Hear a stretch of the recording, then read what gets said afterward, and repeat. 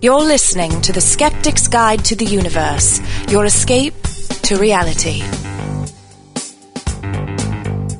Hello and welcome to the Skeptics Guide to the Universe. Today is Wednesday, April 9th, 2008, and this is your host, Stephen Novella, president of the New England Skeptical Society. Joining me this evening are Bob Novella. Hey, everybody. Rebecca Watson. Hello, everyone. Jay Novella. Just shut up. Hey, guys. And Evan Bernstein. Thank you very much. Thank you very much. Thank you very, very, very, very much. Awful people. Hi, everyone. Hey, Evan. I'm in a mood tonight, so forgive me. Well, that was some way to start the show. Evan, do you have today a special day of any kind, or? Oh, well. You got anything? On this day, April 9th, 1959, the Mercury program, where NASA announced the selection of the United States' first 7 astronauts, and they were dubbed the Mercury 7 on this day. Right stuff, baby. That's right. Almost 50 years ago. It's amazing. It's a good movie. All those guys saw aliens. What? Some people believe that. The Mercury 7? The Mercury 7. Is that kind of like the Oceanic 6? Or the SGU 5? Well, I'm back. Oh, yeah, that's right. You're back. Oh, yeah. Welcome back, Steve. Thank you. We missed you. And Jay's back. Welcome back, Jay. Welcome back, Jay. So the shooting of the Skeptologists went very well. Last week we had really just gotten started, but we completed the shooting for the pilot. This is a skeptical reality TV show with myself and Michael Shermer, Phil Plait, Kirsten Sanford, Yao Man Chan, who we are interviewing later on in the show, and Mark Edward, with the host, Brian Dunning, who is also one of the producers, along with Ryan Johnson of New Rule Productions. So, as I said, it's a pilot, which is, shooting a pilot's like playing the lottery. There's so many pilots shot. It's an inherently unlikely thing to get picked up. But, I mean, it went as well as could be expected. Somebody's not practicing the secret. I'm practicing the realism. No, actually, I spoke with Ryan, the producer, about it, and everyone's very, very positive about it. Even like Phil said, this is my 5th pilot, which is interesting. Wow, really? Yeah. So it's like, in other words, that the first 4 didn't pan out. So reinforcing the fact that it's an inherently unlikely thing to have. But even Phil, by the end, was like, "Wow, this is damn good." That was the first thing I asked Phil was, how did it compare to your other pilots? And he said that this one was very professional and, really well done. So I don't know. I'm excited for you guys. I think it's going to happen. Yeah, that's the general feeling. Even among a bunch of realists and skeptics, there was this general sort of optimistic feeling that this is just too good not to happen. But of course, we know that that's not the way. You have a feeling, right? That you're going on a gut feeling. I'm just telling you that the feeling of the quality, the production, the chemistry between the people, everything was very positive. It still can not get picked up. It still could not find somebody to pick it up. But I think if anything, any hardcore skeptical show has a shot at getting on TV. This does.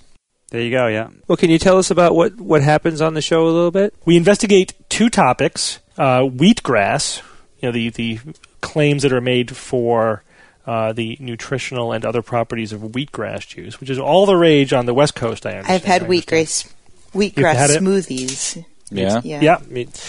It's not tastes like grass. It tastes like crap. And the instruments that ghost hunters use to do their ghost hunting. So, the little temperature and EM meters and all that stuff.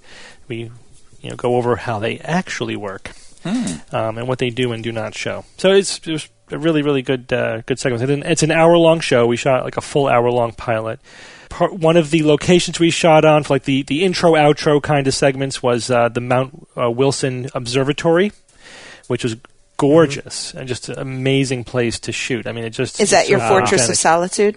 That's our Skeptilair, the Mount Wilson Observatory. Oh. Your Skeptilair? Yeah. Fortress of Skeptitude. Fortress of Skeptitude. Nice. You feel like when you're up there, it's just clouds and mountains peeking up above the clouds, like a blanket of clouds. It was gorgeous. Wow. What was the elevation, Steve? 5,700 feet. Okay. Well, I actually got really dehydrated when I was up there. I forgot about the whole altitude thing, and you just get dehydrated so quickly. What about the low air pressure? Was that noticeable at that height? Oh, yeah. What was the relative humidity, Steve? Did you see any migratory robins? I didn't, but I did take my first picture of a Western scrub jay. Oh, dear God. Oh, sweet. I guess you're an Eastern scrub jay, Jay. I can also say that in order for this project to really get off the ground, we're really counting on the skeptical community, and that means all of our listeners out there. In order to convince some network that a skeptical show actually is watchable and has legs, we want to show that there's a built-in audience. There's a lot of people out there who would be fans of the show and want to watch it. So we've set up an email address, skeptologists@newrule.com, and we'll have that on our notes page, and it is also on the forum, so you could go there.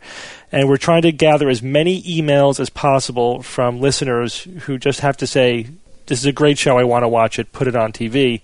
And then, we want to go into, have the producers go into whatever networks they're pitching to with a stack of emails of potential support to try to get over that hurdle, to get a network to actually take us seriously. So this show's not going to happen without all of our listeners out there getting involved. And you can go to the Skeptologist website, and we also have a page on Facebook that's getting a lot of activity. And there is a little 19-second video teaser on there. It's not much because they just finished principal photography. They haven't really had time to do any post-production yet, but they threw up a really quickie 19-second teaser, so you could see that online. And there's a lot of photos from the shoot, too, which gives you an idea of the locations. I believe my cat is a fan of Skeptologists on Facebook. Is that right? Yeah. Steve, can we address this real quickly? I'd like to talk about the gender thing real quick. I re-listened to that segment 3 or 4 times. I just don't see where people thought that I was, being hostile or anything towards people who have a vague gender in any way. I was being hostile to Rebecca. I was being hostile to the idea that it was something that was so obvious to me. And I admit I'm wrong now, but it was very obvious to me, and that it sounded to me like everybody was just like dancing around that particular answer, which was it's a woman because she had a baby or is pregnant. And I think we've all come to learn that it's a much more complicated issue. And I really didn't mean to offend anyone. Apparently, some people got offended, and that was absolutely not what was going on. That being said, I think that it was actually pretty fun to listen to, and I think that Rebecca and I were just bickering with each other as we typically do on and off the air. And I agree. Fireworks. Yeah, and and I think that's what makes the show fun is that we can. I know that I can disagree with you about things, and we can sometimes get emotional and clash, and we're still going to be buddies the next day. So. I mean, the next day we're arguing with each other on the show, and we're sending each other smiley That's faces. True. Like it's my favorite is the Huggy Bear. There's no real hostility. The Huggy Bear. The Huggy Bear emoticon. Right. So let's go on to some actual news items. We are in the midst of another psychic crackdown in the European Union. Evan is our man in the street reporting from the EU. Go. Here we go. So next month, they're going to repeal an act that is active, I guess, in the UK right now, but it's called the Fraudulent Mediums Act of 1952. What's happening is that there is a new law coming along called the Consumer Protection Regulations Law, in which psychics and mediums and spiritualists are going to have to give disclosures and to vet their clients to see if anybody is vulnerable or has nervous dispositions or any problems which may be affected by the reading that they get, and the psychic can be held liable for any potential sort of damages that are occurring to the people that they're giving these readings to. Plus it's also designed to protect the people who are getting the readings from fraud, fraudulent psychics. I don't know how you differentiate one from the other in that regard. Yeah. Well, also the law that's going to come into play requires a disclaimer that these treatments or recommendations or whatever are experimental. Right. They are scientific tests. Yes, scientific experiment. The results of which cannot be guaranteed, to close off their quote. Yeah. So, we've talked about this before when governments try to regulate psychics and the psychic industry. And and there are several sides to this issue. One that stands out to me is that this gives psychics a level of validity that I don't think that they earned, because I don't think what they're doing is anything really. I don't think it gives them any validity, because it's not like they're getting certified. This is just it's going to be a law. Like, we should clarify that they're repealing the old act and they're replacing it with a new one. So the old one was the Fraudulent Mediums Act, and the new one is called the Consumer Protection Regulations. And it's really just a set of laws that say if you can't prove that you're a psychic, then you have to have these disclaimers. And even if you have the disclaimers, though, you're still open to litigation from people who you are conning. So, I mean, I don't think it gives them any validity, actually. I think this is a really good solution to the problem, and makes it more likely that in the future we'll see, hopefully, some skeptics stepping up to prosecute fraudulent mediums. I think it is kind of tricky. This is because it's a new law replacing an old law. We can compare the two, and I agree with Rebecca. This is a movement in the right direction. This is an improvement, mainly because the old law was so bad. But it is always tricky when the government tries to regulate mediums in any way, because you start drawing lines and making distinctions between like fraudulent and genuine, etc. And since the whole thing is fraudulent, it's kind of hard to do this. But what this does do is it essentially removes prior protections from mediums, alleged mediums and psychics, and they're very unhappy about it, which is a good, I think, indicator that this is probably moving in the right direction. One of the comments by one of the psychics, her name was Carol McEntee Taylor. She's a spiritualist healer in Essex, and she's formed a group, a group of skeptics that are fighting this legislation and fighting for different regulations for psychics and mediums and so forth. And here's what she says. She says, "No other religion has to do what they have to do. How can you tell if somebody is vulnerable? Would you have to ask them if they felt vulnerable or had mental health issues or a nervous disposition?" I think it's really interesting that she calls this a religion, right? I think you're right that that is a defense they'll make. The only thing I'd add to that is that this isn't a new thing. This isn't any kind of forethought on their part to set this up. Spiritualism has been considered a religion for a century now, at least. It's what Arthur Conan Doyle, for instance, was into, and they have churches, and I think they're much more common right now in the UK than they are here in the US these days. But they are actually churches where people will go, and instead of your average preacher, reverend, or whatever, the leader of the church would be a psychic or a group of psychics, quotes there, of course, who would impress, basically do cold reading. It's basically like your average psychic show.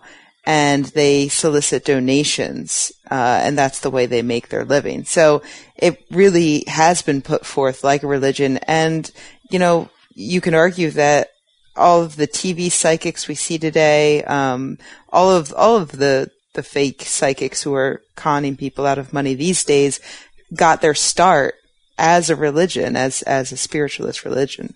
So. Mm-hmm. But one of the things, by my reading, one of the things this law does says, if you are giving a reading and you are getting from that person money, whether it's called a gift or a donation or a payment, it doesn't matter anymore. You can't hide behind saying, oh, we're not charging for this service. They're just happen to be giving me a gift.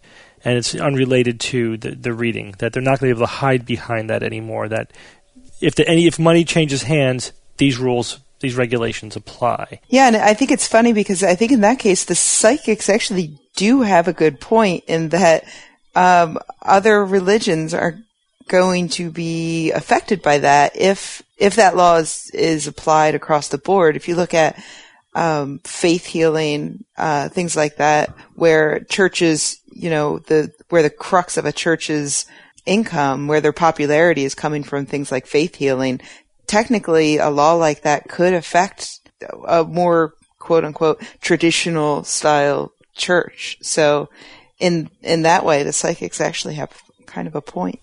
Yeah, no, that's absolutely right. This is one of the hairy gray zones that is completely unavoidable. If you're going to have absolute freedom of religion, then there's just no way to avoid the fact that that churches and religions are going to provide religious services, and that members of that faith of the church are going to be donating or giving them money. When does that become a fee for service, as opposed to just the faithful donating and the priest or the equivalent of that providing a religious ceremony or service? And what relationship should the government have towards that? And that's so the psychics are essentially migrating over to that end of the spectrum in order to get away from being regulated as psychics, but it's really just going to be exchanging sort of one mess of rules for another. The next news item has to do with British physicist Peter Higgs, whose name is famous because he came up with the whole idea of the Higgs boson. And he is claiming, or recently during an interview said, that he thinks that the so-called God particle will be found soon by the Large Hadron Collider, which we just discussed, I believe, last week. Bob, tell us more about this. Sure. This is famous physicist Peter Higgs, and he was quoted recently, as Steve was saying, that it's claiming that he believes proof will soon exist of a force that imbues all objects in the universe with mass, making life, among other things, possible. If you've been a physics celibate for the past few years, I'm referring to the quest for the Higgs particle at the soon-to-be-opened LHC, or Large Hadron Collider, a particle he prophesied over 40 years ago to some derision from his colleagues at CERN, the European Organization for Nuclear Research. He told journalists recently, the likelihood is that the particle will show up pretty quickly. I'm more than 90% certain that it will. About 15 years ago, physicist Leon Lederman wrote a book called The God Particle about Higgs and his quest, and the name stuck, much to the chagrin of Peter Higgs. It embarrasses me, he said, in Geneva this week at a news conference. He continued, although I'm not a believer myself, it's a misuse of terminology that might offend some people. Lederman had an interesting story. He explained in his book why he chose the God particle as a nickname. And this is a quote from his book. He said that this boson is so central to the state of physics today, so crucial to our understanding of the structure of matter, yet so elusive that I have given it a nickname, the God particle. Why God particle? Two reasons.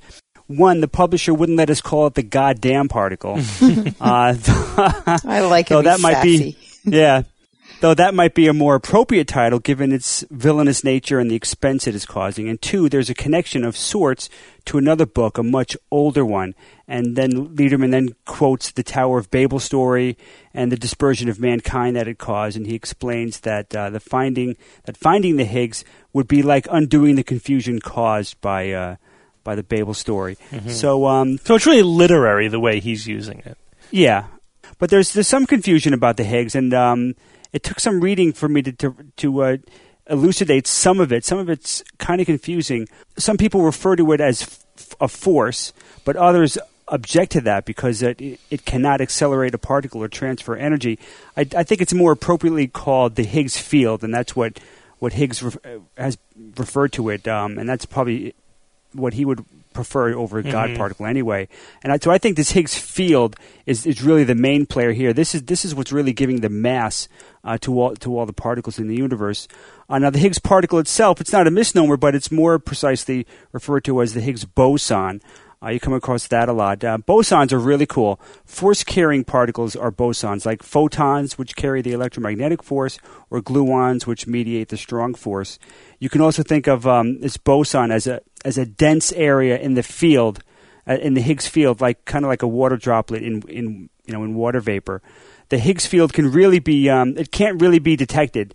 I don't think there's any direct way that physicists have been able to figure out to directly detect the Higgs field, but the Higgs boson, they believe, can be detected. And the thinking is that if you can find one, then it's easy to believe the other. So in this sense, the boson is kind of like the herald of the field, kind of like how the Silver Surfer is the herald of Galactus. Like how I threw that in there? That was good. Very nice. There you go. So Peter Higgs described matter as weightless at the moment of the Big Bang, and then once the Higgs field reached a non-zero value and matter started moving through it, then everything is kind of suddenly acquired mass. He describes it as the field somehow sticking to particles, although I'm not sure, and I found that repeated in many, many websites, somehow the field kind of adhering in a sense to the particles as they pass through it, making them heavy, kind of like wading through molasses. And if this didn't happen, matter would have floated free in space, and stars and planets would never have formed, and obviously life never would have arisen. So as not to raise hopes too high, Higgs also said that the appearance of the boson may hide in the terabytes of data that the LHC collects. It could take a long time for the analysis to find it. He said, I just hope they find it, and if they do it quickly, that would be just great. Imagine the first week, bam, wow, it looks like we found it. That'd be great. I mean, Higgs is 78. And he is certainly hoping, he's waited 40 plus years, and he's certainly hoping that they find it, while he's still around. He says he would like to see it identified before his 80th birthday in 2009. And he says, if it doesn't, I shall be very, very puzzled. That's a true scientist. Yep. What a great ending for his career. If they do find it when he's still alive, that would be awesome. That would be awesome. Because that's the final. That is the last particle that the standard model has predicted that has not been observed. So that would be the end of a great voyage of discovery. The whole standard theory is magnificent, and if they could just finally find that last particle, how awesome would that be? Right. So when we fire up the LHC, either we'll destroy the universe in a giant black hole, or we'll find the Higgs boson, one or the other. Fun. Either one would be cool. True. You're kidding, right, Steve? But last week we talked about the fact week. that some loser is suing, CERN, telling them that they shouldn't turn it on because it's going to cause a black hole or could destroy the universe. Or make strangelets. But there's nothing to that. It's much more likely that we'll find the Higgs boson. I'm surprised that no one has taken that whole plot line to the movies. They turn on this enormous new collider and, like a wormhole. Well, the movie wouldn't last very long, would it? Hey, they made a 2-hour movie out of an 11-second earthquake, so I'm sure they could do it. That's true. No, I saw a movie, Jay, that dealt with that. Bruce Willis could swing in and destroy low-budget, sci-fi, channel-esque piece of crap. Yeah. Well, I was going to say, now that you brought it up, next Hollywood will make 3 movies about it next year. I can't wait. One more news item. This has to do with the Monty Hall problem, which is always fascinating. We talked about this before. The Monty Hall problem is the following, named after the game show host of Monty Hall, the game show host of Let's Make a Deal. And this is kind of loosely based on what would happen on the show. There's 3 doors. Behind one door is a car. Behind 2 doors are goats. You get to choose one of the doors. Once you choose a door, Monty Hall will open one of the 2 doors that you did not choose, and you have to know that Monty Hall knows where the car is and knows where the goats are. So he always opens a door with a goat behind it, always. So now there's 2 doors left, the one you chose and the door that you did not choose that Monty Hall did not open. The question is, are you better off sticking with your choice, switching to the other door, or does it not make a difference? Flawed human intuition says, well, it shouldn't make a difference. There's 2 doors, it's 50-50. But in actuality, you should always switch because that bumps up your chance to 2/3. I still don't get it. I think the best way to explain it really quickly is that when you choose a door, there's a 1/3 chance that you are correct. And because Monty Hall knows where the goats and cars are, no matter what your choice is, he's going to open up a door with a goat. So when he does that adds no information. There's no new information added. So there's still a 1/3 chance that you've won. Your chance did not go up to 50-50 because no matter what your original choice, he can open up a door with a goat behind it. And therefore, because you unless you pick the successful door. No, either way, Jay, there's 2 goats. If you pick the car, he opens up a door with a goat. If you pick the goat, he shows the other goat. Either way, he shows a goat. So right. What if I want the goat? Your initial choice, 1/3. The other choice that he didn't open is 2/3. So you always switch to the 2/3 probability. But anyway, we've been over this exhaustively. Search for the thread on the forum. Don't write us any emails. We're right, you're wrong. There's no ambiguity. There's no ambiguity. That is it. I mean, that's the answer. Seriously, that is it. And this has tripped up professional mathematicians. Seriously, it's a totally counterintuitive problem, but it's been worked over every way. There's a website you can go to where you could run the Monty Hall problem 100 times and convince yourself that it's true. Do that before emailing us. Now, here's the cool thing. Here's the cool thing. Holy shit. An economist, M. Keith Chen, has written a paper essentially saying that the last 40 years of choice theory has been flawed because they've essentially been committing the Monty Hall fallacy and didn't realize it. So this is the way this research works. Let's say you're working with chimpanzees, and you offer them of different colored M&Ms, red, blue, and green. Mm-hmm. The question is, if you give them a choice between the red and the blue M&M, and let's say they choose the red one. Now you offer them a choice between the blue and the green M&M, and 2/3 of the time they choose the green M&M. Now, and the researchers have concluded from this that when the chimpanzee chooses red, they are rejecting the blue M&M. And then when they're next given the choice between blue and green, they prefer to choose green it's not blue. because they're rationalizing their rejection of the blue and convincing themselves, well, they never liked blue all along. So by forcing them to reject blue earlier in order to resolve that cognitive dissonance, they actually then convince themselves that they never liked blue, so they'll be more likely to choose green. Right? 40 years of research essentially based on that model and showing that conclusion, that the choices we make affect even if they were arbitrary, affect our later choices and our likes and dislikes. I wish I got paid to give monkeys M&Ms. It's a fun job, isn't it? But Chen points out, and it actually took me a while to figure out exactly what he was talking about, because the article just refers to the Monty Hall problem, but I had to really figure out what's the connection. He says that statistics alone, and in the exact statistics that derive from the Monty Hall problem, predict that he would choose the green 2/3 of the time, even if there were no effect on the psychology. Do you guys get that? Do you think you could see immediately why that is the case? Yeah, I mean, those monkeys hate those freaking blue M&Ms. He's saying that's not true. That is just purely statistical, at least with this studies. There may be other studies that show that. He's not making any comments about whether or not that is true, just saying that statistically these particular studies are flawed. Here's why. If you do the same thing, the same kind of breakdown or analysis that you do with cars and goats, if you do that with the permutations of likes and dislikes. So let's say if each chimpanzee has a preference of most to least, red, blue, green, blue, blue, red, green, red, right? Every permutation. And then you select out those monkeys that prefer red over blue, right? Because that's what you're doing. You're taking just the monkeys or the chimpanzees. I know chimpanzees are not monkeys. You don't do the research with either or. You take out just the chimps that prefer red over blue, and then 2/3 of those chimps will prefer green to blue, and only 1/3 will prefer blue to green. If every chimp has some order of preference of the M&Ms. Because there are now 2 permutations where green is above blue in the order, but only 1 where blue is above green. Once you've already selected for those where red is over blue.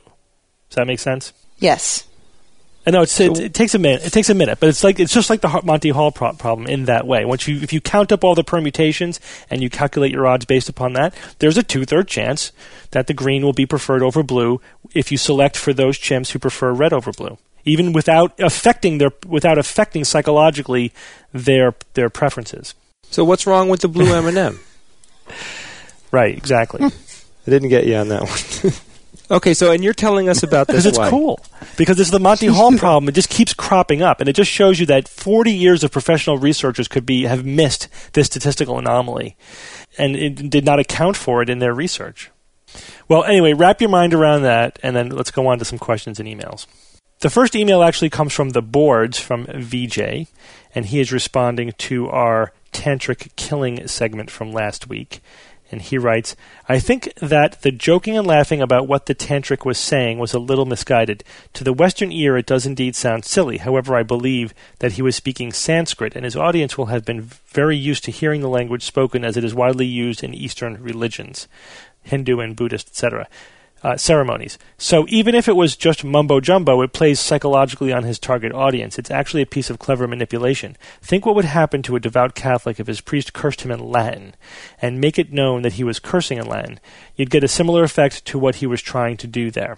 Very interesting. I mean, in the tantric killing ceremony, the incantations do sound silly to English-speaking, Western ear. And at one point, one piece of it was "killy killy." I mean, how can you resist that killy killy in a killing ritual? Right. But that's a point I hadn't thought of, and that's a really good point to bring up. That in that culture, Sanskrit has the same kind of cultural gravitas that Latin does in our culture, pun intended.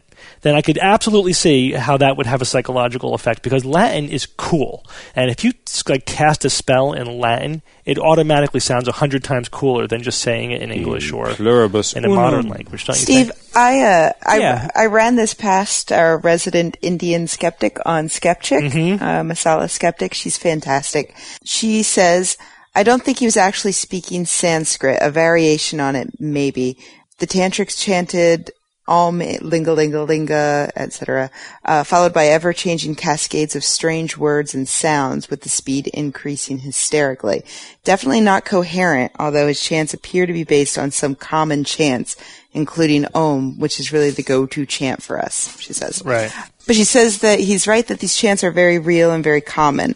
His chanting is in line with several religious chanting, and chanting like this is common in several Indian religions. In fact, you hear Edamaruko speaking to it and calling it Jantar Mantar, which is the Hindi version of hocus pocus or mumbo jumbo. Mm-hmm. And he's right about the analogy to Latin and other ancient languages and curses. There's power in what people don't understand, and I think it's equivalent. Yeah. So maybe he's not really pulling it off. And it's sort of pseudo-Sanskrit, if you will, which means it's kind of like the spells in Harry Potter, Right. It sounds Latin-ish, but it's not really Latin. But it is meant to make it sound more magical and deep, and it works. We're culturally programmed to hear that. The image that popped into my head when I read this for the first time was the wizard in Dragon Slayer casting his spells in Latin, because I love that actor, and he had this deep voice, and he incanted these Latin spells perfectly. It sounds, it just sounds much more profound to a Westerner who's programmed by the culture. So anyway, I thought that was just a really interesting point, and that just the cultural differences are interesting. My point, though, was, obviously the words to the English ear does sound kind of silly, but my whole point in bringing in the Avada Kedavra from Potter and stuff, and saying how it's silly, my point was that just the idea, I don't care what the specific words are, just the idea that you've got death words that can kill somebody is just ludicrous. And that's the superstition aspect of it. That's right. That's what I wanted to drive home, was that just that you've got these death words is just so silly, so ridiculous. I agree, Bob. I totally agree. Death words, come on. Oh, absolutely, and that's what we were talking about last week. This is a completely tangential point. I just thought it was kind of an interesting cultural aside. Right. I always kind of thought, especially during when someone's reciting some type of Latin-esque spell or whatever, that they're summoning something to do their bidding. Mm-hmm. I do. You know what I mean? Well, yeah, that's what the tantrics believe, is that they're funneling the energy by using these chants. These mantras that they're actually channeling the energy, the divine energy. That also reminds me, you saying that, of the Exorcist, the original Exorcist. Remember that movie? When the little girl who's possessed by a demon in the movie speaks in Latin, the creep level goes up in order of magnitude, right? When she does it. Oh, yeah, absolutely. Yeah. Well, actually, I want to get to our interview because we have a lot of good content with Yao Man, so let's go to that now.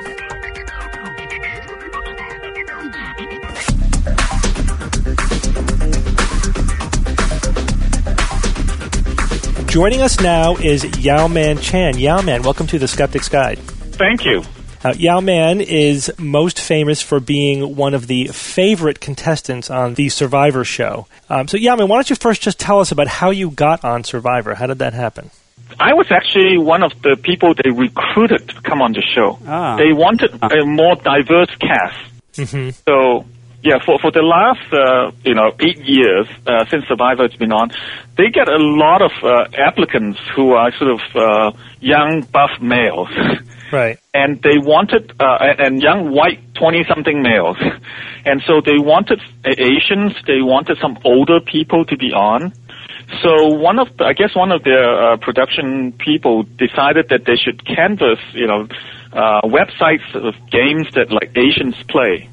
So I am in table tennis. I am on, a certified coach and an umpire for USA table tennis. Cool. So someone saw my name there and gave me a call and asked me if I've heard of Survivor, and I said, yes, but I don't watch much TV. However, I did watch the very first season, which was in Borneo, and I grew up in Borneo. So that got them really interested, and they asked me to apply, so I did. So with me as an older Asian, they got 2 for 1, right? And you were actually cast on the show because they were looking. They were looking, and basically casting means that they try and find the people they want and ask them to apply. I mean, you don't automatically get on. You still have to put in the application. Yeah. Right. So instead of sending your application in and be part of the 20,000 pile of applications, you get to send it to a particular person who's going to look at it right away. Mm-hmm. So your chance of getting on is better. Do they make you take a physical or do any kind of... At the last stage of the selection process is a 10-day interview process. Whoa. You're sequestered in a hotel in Santa Monica for 10 days. And we're given physical, we're given psychological exam, we were given, psychological profile test, personality profile test, and then we got interviewed by every producer, and Mark Burnett, who's the executive producer, and Jeff Probst, who's the host, and so on. So do you get to know the cameramen at all since they're there with you the whole time? Well, towards the end, we sort of know them, but they never really interact with us. And we, as part of our contract, we're expressly forbidden to play with the camera or play with to play with the producers, for example. So we're supposed to play with each other, with the other contestants. So when the producers ask us questions, in the confessionals and so on, we're supposed to tell them, the truth and so on, what we're plotting and so on. Because basically they're trying to create a story with no script. Right. Mm-hmm. So everything you see on the show, the things we say, nothing is scripted. No, and nothing is repeated. We're not prompted to say anything. So for them to put together a story, the viewer can know what's going on. We have to be honest about our plots and scheming and so on, so that they can follow the story. Right. Otherwise, the viewers will be lost and things happen and they don't know what happened. Now, you were very much put into the role on that show as the mild-mannered science geek. Would you agree with that? I was the lovable old geek from Borneo, yes. The lovable old geek. And they actually played up that aspect of your character on the show. Yes. So I think, they sort of, with the personality profile test, I think we took like 2 or 3 different ones. They sort of have a overall idea of what your main characteristic is, right? Whether you're going to be the loudmouth jerk or the flirt or whatever. So they basically concentrate on that aspect of your personality. Mm-hmm. Did you anticipate that as a result of your appearance on The Survivor and the character that you played, which is yourself? I mean, I've spent a week with you last week. That's who you are. That you would basically become famous for being the mild-mannered, lovable geek? No, in fact, going in there, I am, so as far as I'm concerned, I'm not the party animal. I'm sort of... You're like the flirt, right? No, not really. And so I thought that maybe I was going to be the first guy to get booted out. Usually the old guys don't last very long. And then when I met Gary in my season, in the Fiji season, he's like, another 100 pounds overweight, and he's a year older than me. I thought, maybe I'll be the second guy who gets booted out. So after I made it past a few episodes, I begin to have a little bit more confidence and say, hey, maybe I can go up against these guys, right? And so I was very surprised how far I ended and what the edit looks like. Because the first season, I had no idea how they produced this show. We were completely in the dark, right? So I have no idea. And so it's after the season, after being on the island for 6 weeks, then I realized, and then watching the show, because when we saw it on TV, that's the first time I've seen it, how we look. Because we never get a preview or anything like that. Okay. Then I realized, this is what they're doing. They are editing, to make a story, and they're enhancing your particular personality. Then I realized what the whole technique is. So are you really left alone there for the most part? I mean, other than the challenges and all that stuff? Oh, yes. We always have cameras on us. Sometimes they're far away from us, and sometimes they're right up in our face.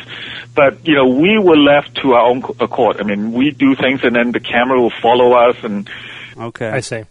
But one of the things I loved, Yao Man, is when you use science to achieve a goal. Like I remember one that really stands out in my mind.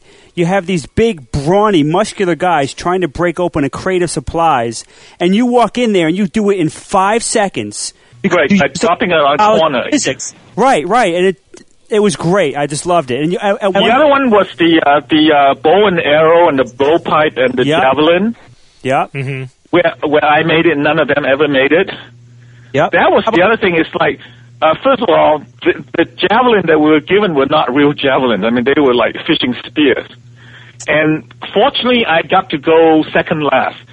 The people who went before me, the javelin either didn't stick when it gets to the target or it didn't even make the target at all. Right. Mm-hmm. So when it's my turn, I decide to do a running start because I reason that it's difficult to aim if you do a running start. However, since nobody even made the target, if I do a running start and am able to get the spear to stick anywhere in the target, I don't have to aim for the bullseye. I will get a point. So as it is, I was the only one who scored any points there. I see. Yeah, so that was very strategic. I mean, it really is. Yeah. It really sounds like you beat Braun with your brain. Exactly, because going in there right off the bat, I know that muscle for muscle. There's no way I could compete with these guys, right? Yeah.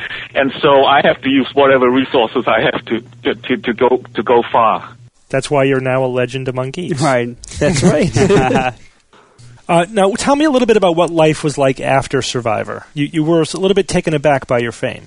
Yeah, I was very much, because since I didn't watch the show before that, I didn't know how popular it was.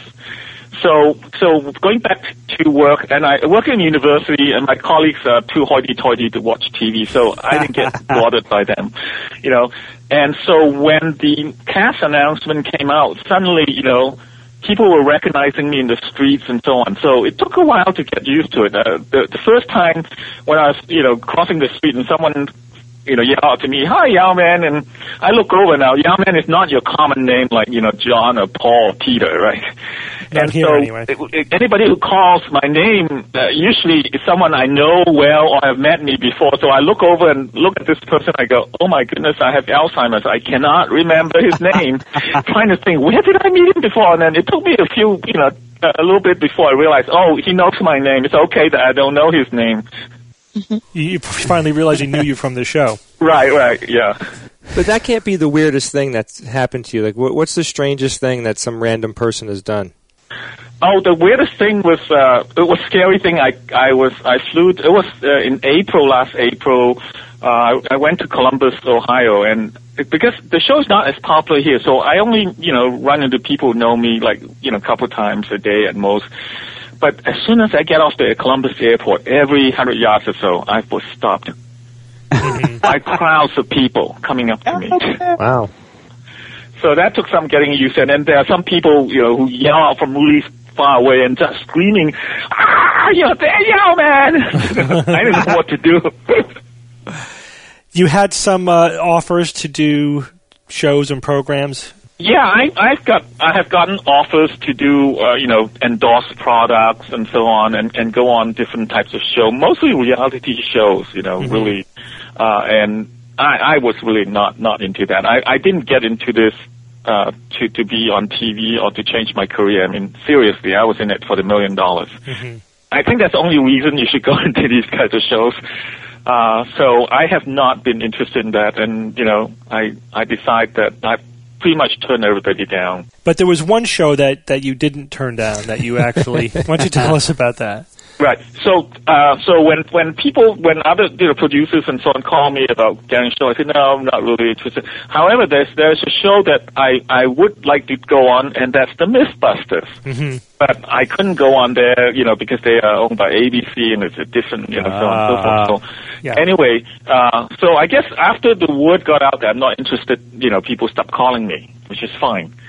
So when I came back from this the filming of this last Micronesia season was from last week of October through the first week of December. So when I came back, I have to catch up on all my podcasts. Mm-hmm. And I was listening to yours.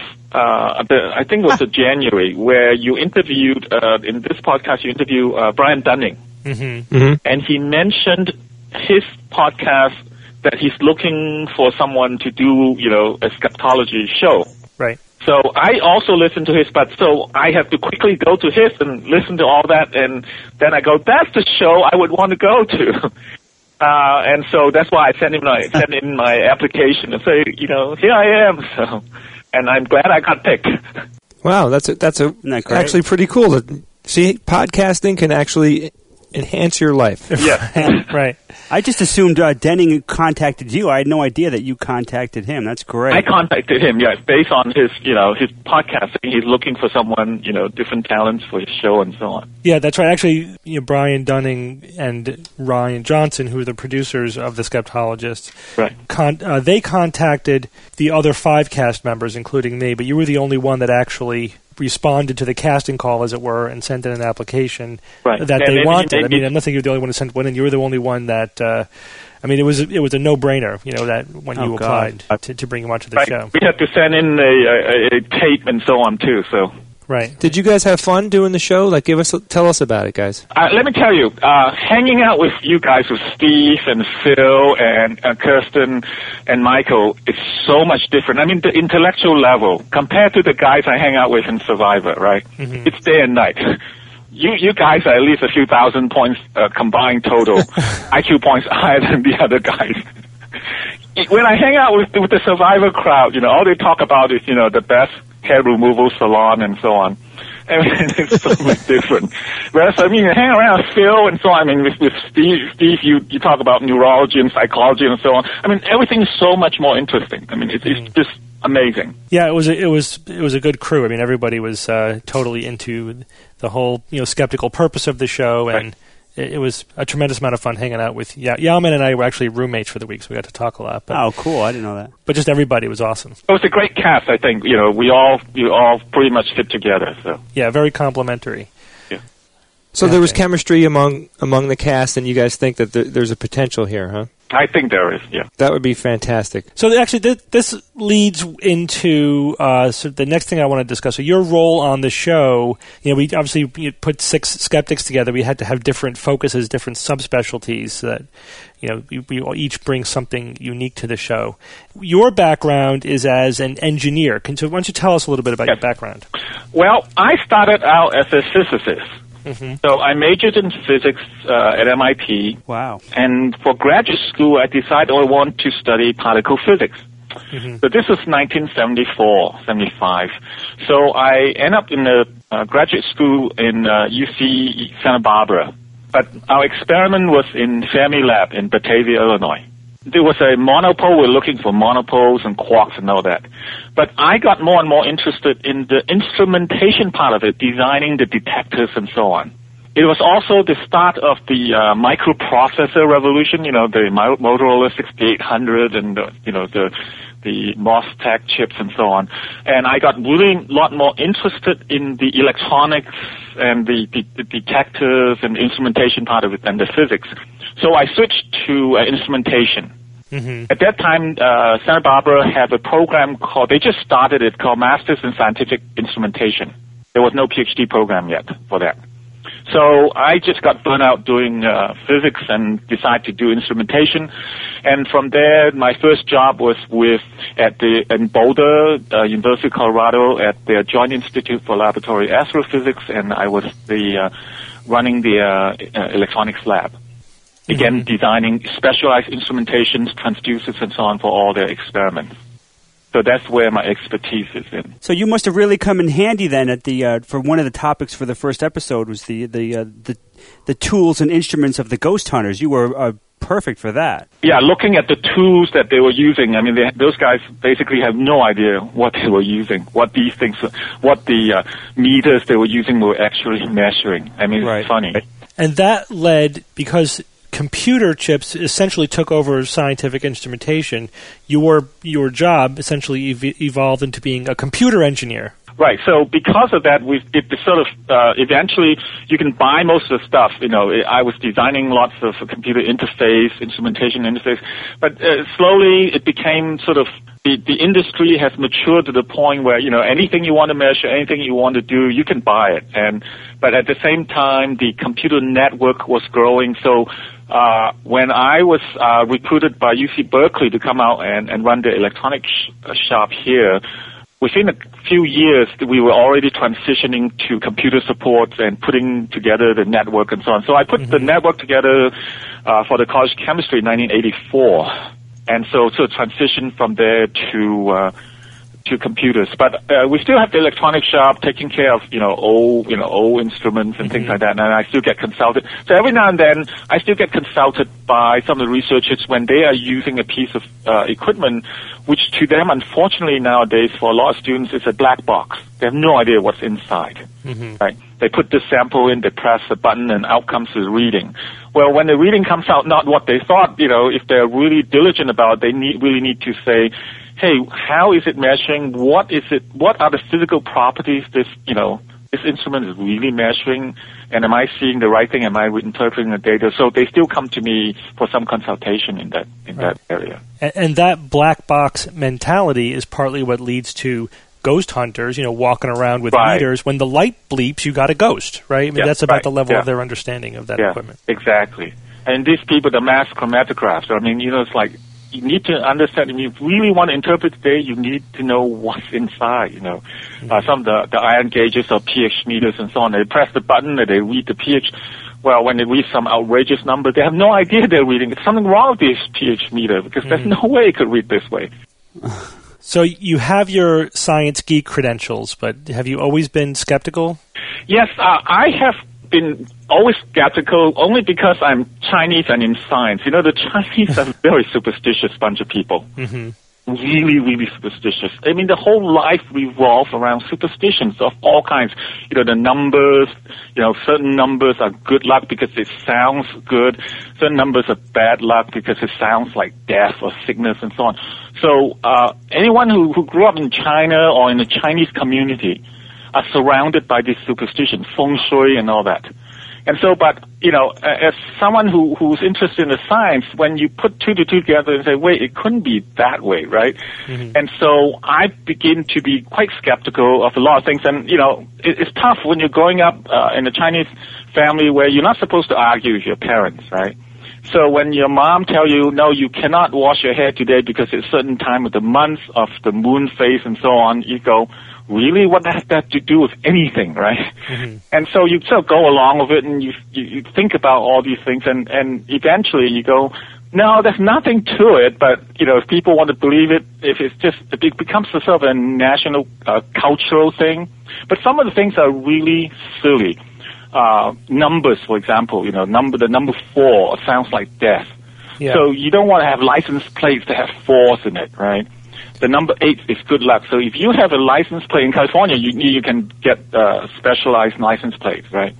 So the numbers like 8888, they bid on these things for thousands of dollars. Yeah. Wow. And then the Chinese medicine, some of it may have something in it, but the rest is all superstition. So I have to keep thinking about it skeptically.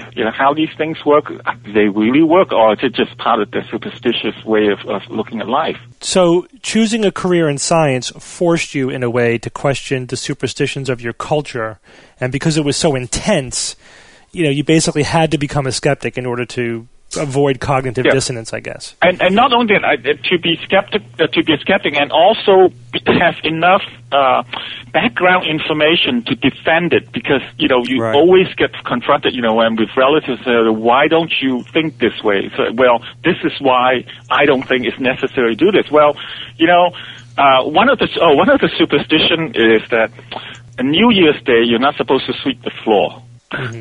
Because New Year's Day is when the bad luck from last year is going out the door and the good luck's coming in. So if you sweep the floor, you may inadvertently sweep the good luck out. And so you have a bad year. So you get yelled at by your parents when you want to, don't sweep the floor and so on. And I told my mom once, I said, how could that be true? Bill Gates, I'm sure he didn't know when is New Year's. I'm sure his housekeepers must have swept his floor on New Year's Day, not knowing, and he's still a billionaire, right? I mean, so you have to think of these examples, go up against them when they confront you with things like that. Were you ever able to convince any of your relatives, Yao Man, that... Yes, I was surprised my mom is starting to get less superstitious in her old age, which is very strange. Most of them gets more and more superstitious. So there is this, you must have heard about this too, about standing the egg on end, at equinox, the two equinox, only at during the equinox you can stand the eggs on end. Yeah, we've talked about that. And I said, I looked at it and I said, there's no physics behind this, why it has to be so. And that I'm sure if you have steady hands, you could do it anywhere. But of course, in the Chinese family, you don't go around telling your mom, you're wrong, right? It's just not done. So, but every time she brings it up, and so, twice a year, nocturnal equinox, vernal equinox, she would spend a lot of time sitting in the kitchen and standing the egg on end, and she succeeds and say, hey, it works. I said, yeah, I said, sometimes you should try it when it's any time of the day, you feel like it. Any time of the year, try it, right? So one day I went to visit her, and she was sitting on the kitchen floor, and she had 3 eggs lined up, sitting upright. And she goes, you're right. I could do it any time. I go, wow. Some empirical evidence. So I go, there's hope yet for you, Mom. So just to clarify, you said you were raised in Borneo? Yes, I was born in Hong Kong, and our family moved to Borneo when I was about 3 or 4 years old. But we were, a Chinese family, and there are a lot of Chinese in Malaysia and Borneo. So we're pretty much a Chinese community. I see. Did you ever live in mainland China? No, but I've visited a few times, and I've been to Hong Kong quite a lot. The mainland China is so close even to the Chinese. I mean, if you want to understand China and know what's going on, if you hang out in Hong Kong, you find a lot more about China than in China itself. I see. I'm interested to ask you about this, and we actually have chatted about this before. Right. You listened to the episode where we interviewed Gareth Hayes, who was an Australian business consultant working in China, right? Right. And that was one of our more controversial episodes because some of our listeners thought that maybe we were being unfair or we were taking what Gareth was saying uncritically. So I'm very interested to get an independent opinion from somebody who was raised in that culture. What did you think about the characterization of China that Gareth was putting forward? I think he was more correct than he thought he is, and I think he's being very kind in some of the statistics he's giving. Wow. I mean, it's actually a lot worse than what he's saying. Is that right? It's my feeling from any friends and relatives I have who have done business in China, and because they're from from West or they're from Hong Kong, they even know a lot more of the awful things that goes on in China. See, the problem with China is that it is still a very close society. Mm-hmm. They don't let any statistics out. For example, they had a lot of mining accidents that we were finding out. The journalists trying to find it out got kicked out of the country. You can't even ask these questions. And the reason for that is, again, a Chinese cultural thing. And I think by and large Asia, but China especially, or Chinese in particular, is the aspect of faith. Very thin skin, right? You have to, if you show people you did something wrong or you admit that there's something wrong, you're losing faith. Mm-hmm. So in a government or a bunch of people who are not willing to admit that something is wrong, you're going to have a problem. Mm-hmm.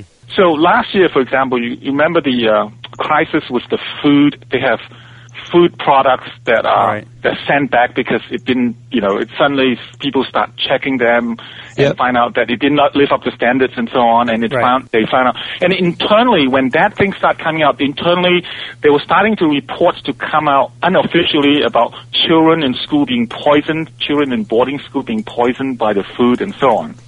And this report was trickling out to Hong Kong. Mm-hmm.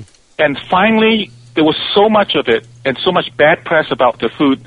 In July, they executed the head of their FDA. Right. Wow. They killed him? They executed him. That's right. I heard that too. Yeah. They executed him to make a show of it because now he has brought shame onto the country. Not because, he was convicted for corruption, right, for receiving money from big food product companies and turning, the other way. But, he's the head of the FDA. He's not the one personally inspecting food. There are other inspectors. Right, but he's a fall guy. He's a scapegoat. But he's the fall guy. Right, but the reason giving is it's corruption and so on. But the real reason is, it's a way of taking away the shame. I mean, he has brought shame to the country. As long as that attitude persists, China will not change very much. So you mentioned before that when things like this happen, reports trickle out to Hong Kong, and that's the primary avenue of news and information to the West. But how reliable do you think that is? Do you think there's a lot of misinformation and rumors that's also mixed in? Yeah, but most of it, there is, for people, here's my advice to anyone who's going to take a job in China or be posted in China by the company. You need to subscribe to Far East Economic Review.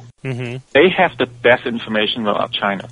Their offices get closed by the government very frequently for reporting things too good. Everything I hear from my relatives and businessmen coming out, within a week, you read about it in Far East Economic Review. I see. So, but they're constantly just keeping one step ahead of the government who's shutting down their offices? Exactly. Yeah. And they have all kinds of sources and so on. And it's one of these things where they are so sensitive about information that make them even, sometimes you don't think it's so bad, but they think it's bad. Mm-hmm. A new bridge opened up. As soon as it opened, there was a couple of accidents because the traffic signs weren't put in right. It's funny. And everybody know that they just start building the highways and so on system. The highway technology and so on is not quite California yet. They're trying. So there's some of these errors. I mean, even in California, we have some goofy things happen. To us, it's like, oh well, it's a learning process. But to them, it's a shame. Mm-hmm. And even things like that they want to cover up. So is it changing in a better direction, or is it becoming worse? Very slowly. As long as they are more interested in covering it up than admitting to it and change, then the change will be slow. Right? I mean, we in the West change so fast is that every time something awful happens, we do an analysis on it, right? We do an autopsy on it. We're very open about trying to figure out what went wrong. That is why I think that the Olympics is good for them. Right, because if there's enough visitors going there, the visitors will bring in information from the outside. Right. Mm-hmm. Yeah. And I hope the people going in there are more honest about their evaluation and say, hey, this is good, this is bad, and so on, and let the locals know what they're up against. Things are changing, but very slowly. Yeah, you see the change in the infrastructure. Yeah, they have nice buildings. They have now freeways and so on, and cars are now taking over the bicycles and so on. But that's all superficial. I mean, deep in the very heart of the system is still pretty much the same. Well, Yao Man, it's been a pleasure talking with you. Thank you. And so right now you're just working at your job as an engineer, right? Yes. And you're going to do that unless the Skeptologist gets picked up and becomes a big hit. Yeah, maybe. It has to pay a lot for me to be able to pay my bills, right? Right. Yeah, he's not cheap, Steve. I mean, come on. Nobody knows what's going to happen. But so you're going to TAM 6, right? Well, I'm hoping if I already have a previous engagement as a survivor-related engagement that weekend, but if I can get out of it, I certainly would come to TAM 6. Yeah. Oh, that'd be great. Yeah, we'd love to see you there. All right, take care, Yao Man. Hope to see you again soon. Thanks, Yao Man. Yeah, thanks a lot. Great interview. Thank you for having me. Bye. It's time for Science or Fiction. Each week I come up with 3 science and news items or facts, 2 genuine and 1 fictitious. And I challenge my panel of skeptics to tell me which one is the fake. We have a theme this week. The theme is contrary to prior belief. These are all news items which run contrary to what was previously believed. Ready? See. Item number 1.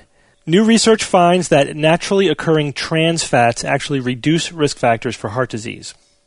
Item number 2. New DNA analysis shows that the first humans in North America, the Clovis, were not the ancestors of later American Indians and may have come from Northern Europe. Item number 3. New National Science Foundation data shows that the supply of science, engineering, and health workers in the U.S. is increasing, and as our new graduates, who also contain more than 50% women. Jay, go first. The naturally occurring trans fats actually reduce the risk factors for heart disease. That's one of those things, maybe it reduces some risk factors and still increases others. The second one was the DNA analysis. The Clovis, that was the first, that's what we call the first humans in North America? That's correct. It doesn't make any sense. Maybe you should go with that one then. No. Shut up. What doesn't make sense?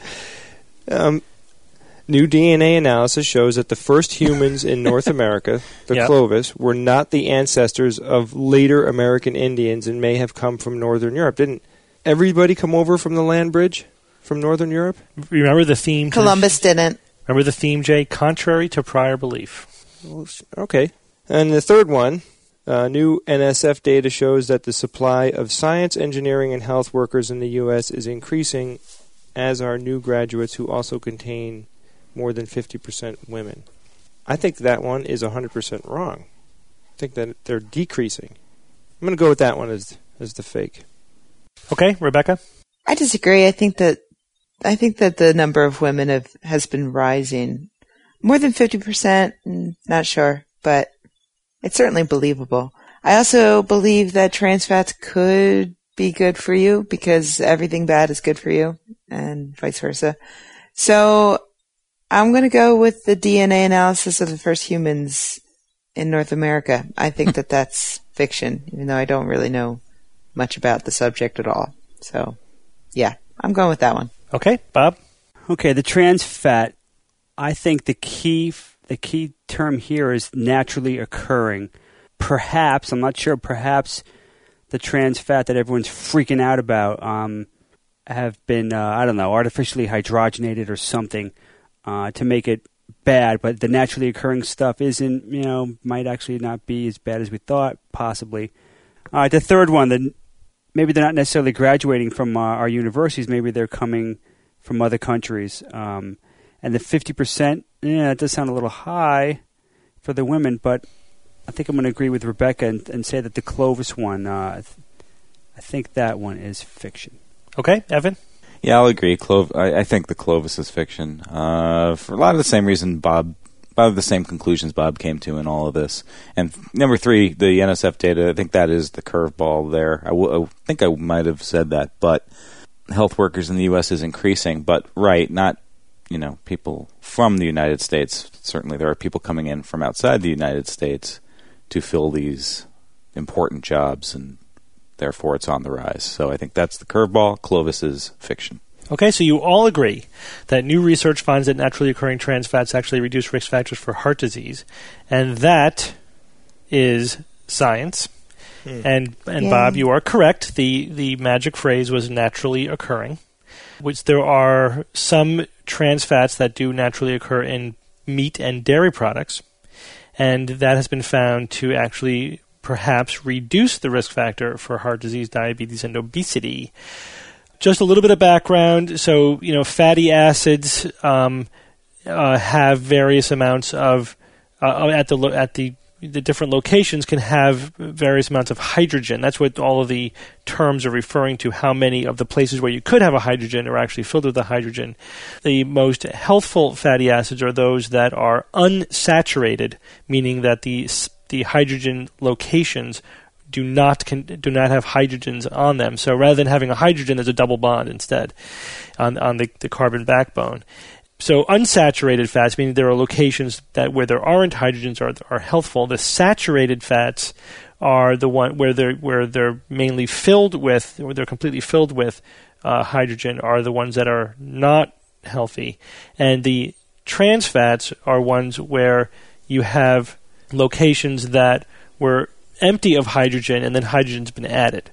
Now, sometimes these can occur naturally, but if you manufacture them by starting with an unsaturated fat and then hydrogenate them, adding hydrogen to those locations, then you create a trans fat or a hydrogenated fat. You should always watch out when you read hydrogenated. And those have been associated with increased risk factors for heart disease.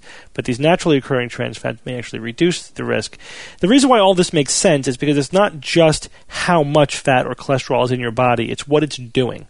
some, like there's good cholesterol and bad cholesterol. There's good fat and there's bad fat. And this naturally occurring trans fat actually increases the production of key components of fat metabolism that help move fat around to where it's supposed to go. So you end up with less fat and cholesterol being absorbed and deposited on the blood vessel walls, for example. I don't know about you guys, but when I order French fries, I always get them with extra hydrogen. Absolutely. I ask them to sprinkle hydrogen jimmies on top of my ice cream. You want it dripping off of the fries, right? Hence the word hydrogenated, right? Yes. Hydrogen makes it yummy.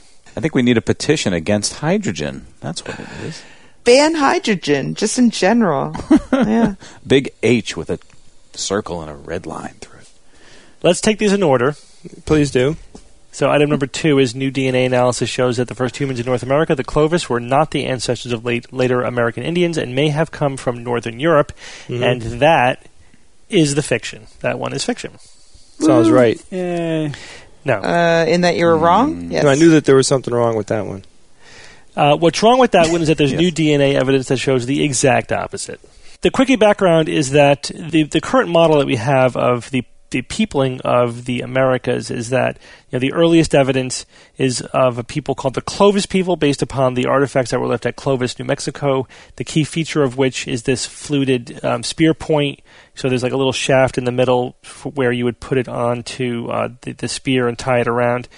So it's a very distinctive, method of making these spear points, and that helps you track them all over, where they settled in North America. They're here from around 14,000 to around 12,000 years ago, or 11,000. Then they disappear, and then the people who are essentially the ancestors of modern American Indians appear, and their presence is permanent. So the question's always been, where did the Clovis people come from? What happened to them? Did they breed with the settlements that were clearly ancestors to modern American Indians? There was even some hypotheses that maybe rather than coming through the Siberian land bridge, maybe they came across the North Atlantic ice sheet, basically sailing along the edge of the ice sheet in the North Atlantic, ice fishing along the way or something like that. What they did was DNA analysis of fossilized human feces found in deep caves of the Oregon desert.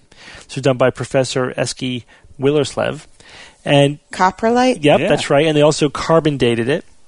And they found that the human feces came from 14,340 years ago, which pushes back the age of the oldest humans a bit by a few hundred years.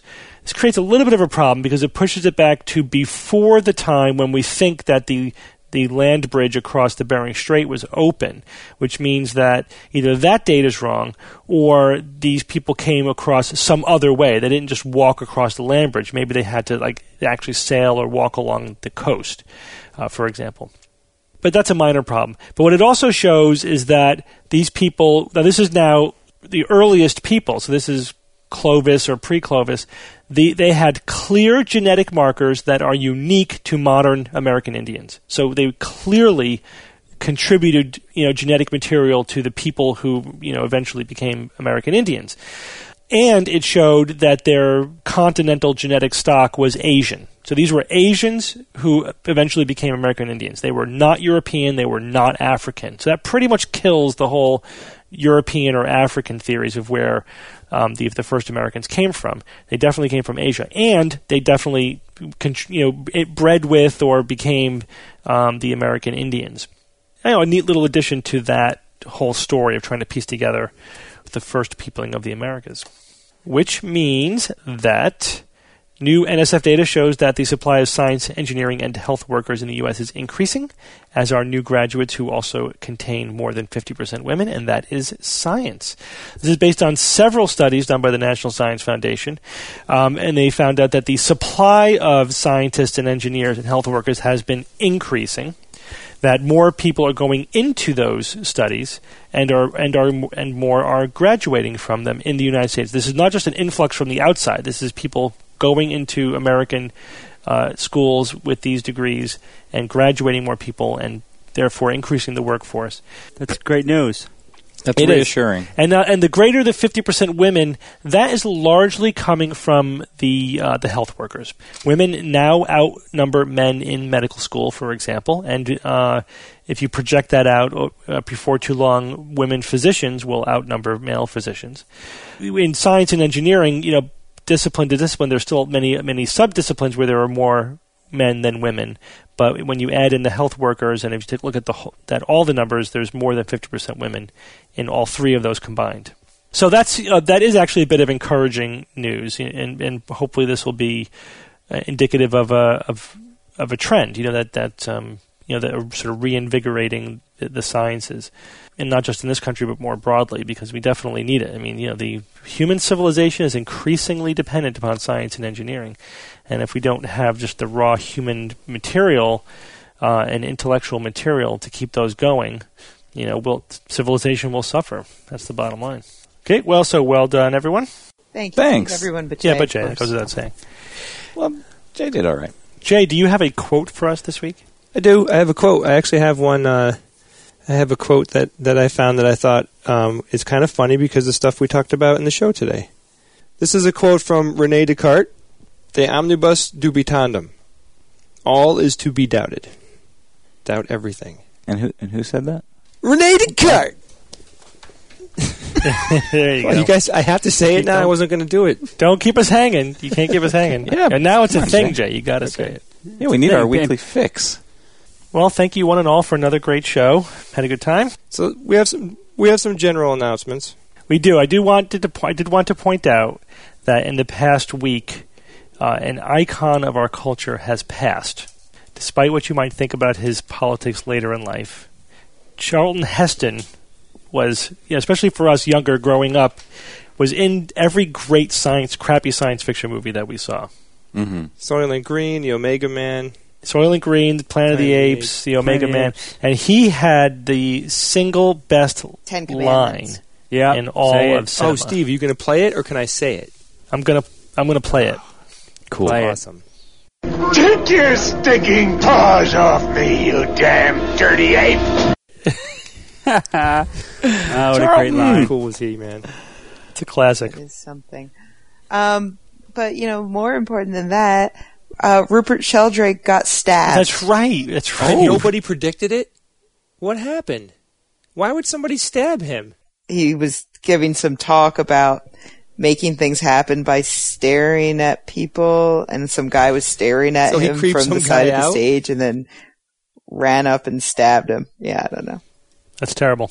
Wow. But anyway, we wish him the best. That's sick. I mean, this guy's given, as much as we don't agree with him, I mean, the guy's doing his thing. He's giving a talk, and someone comes up and stabs him. Oh, my God. I mean, I worry about that, too, even though whether you're at the believer end or the skeptical end, when you're dealing with topics like this, you do worry that there's just some lunatic with a loose relationship with reality out in the audience who feels like they have to, stab you in order to, whatever. Make a point or whatever. to do whatever's going on in their head.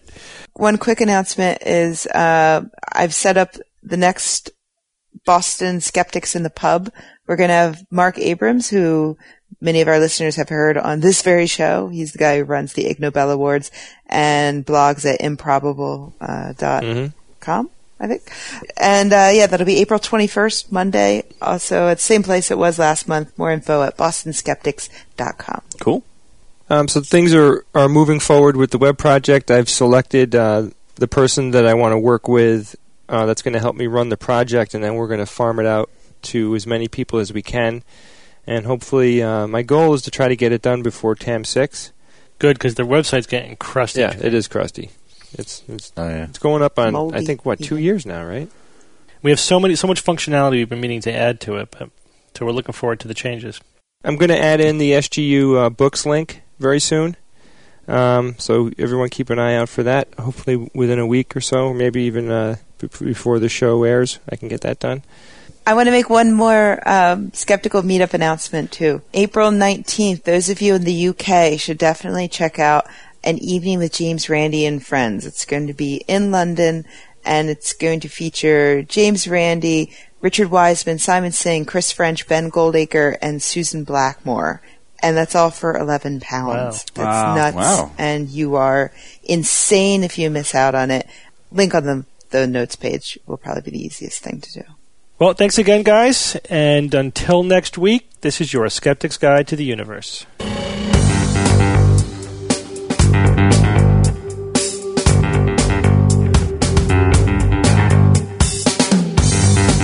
The Skeptic's Guide to the Universe is produced by the New England Skeptical Society in association with the James Randi Educational Foundation and Skepchick.org. For more information on this and other episodes, please visit our website at www.theskepticsguide.org. For questions, suggestions, and other feedback, please use the Contact Us form on the website or send an email to info@theskepticsguide.org.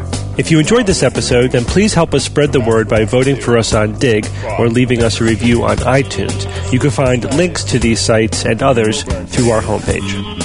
Theorem is produced by Kineto and is used with permission.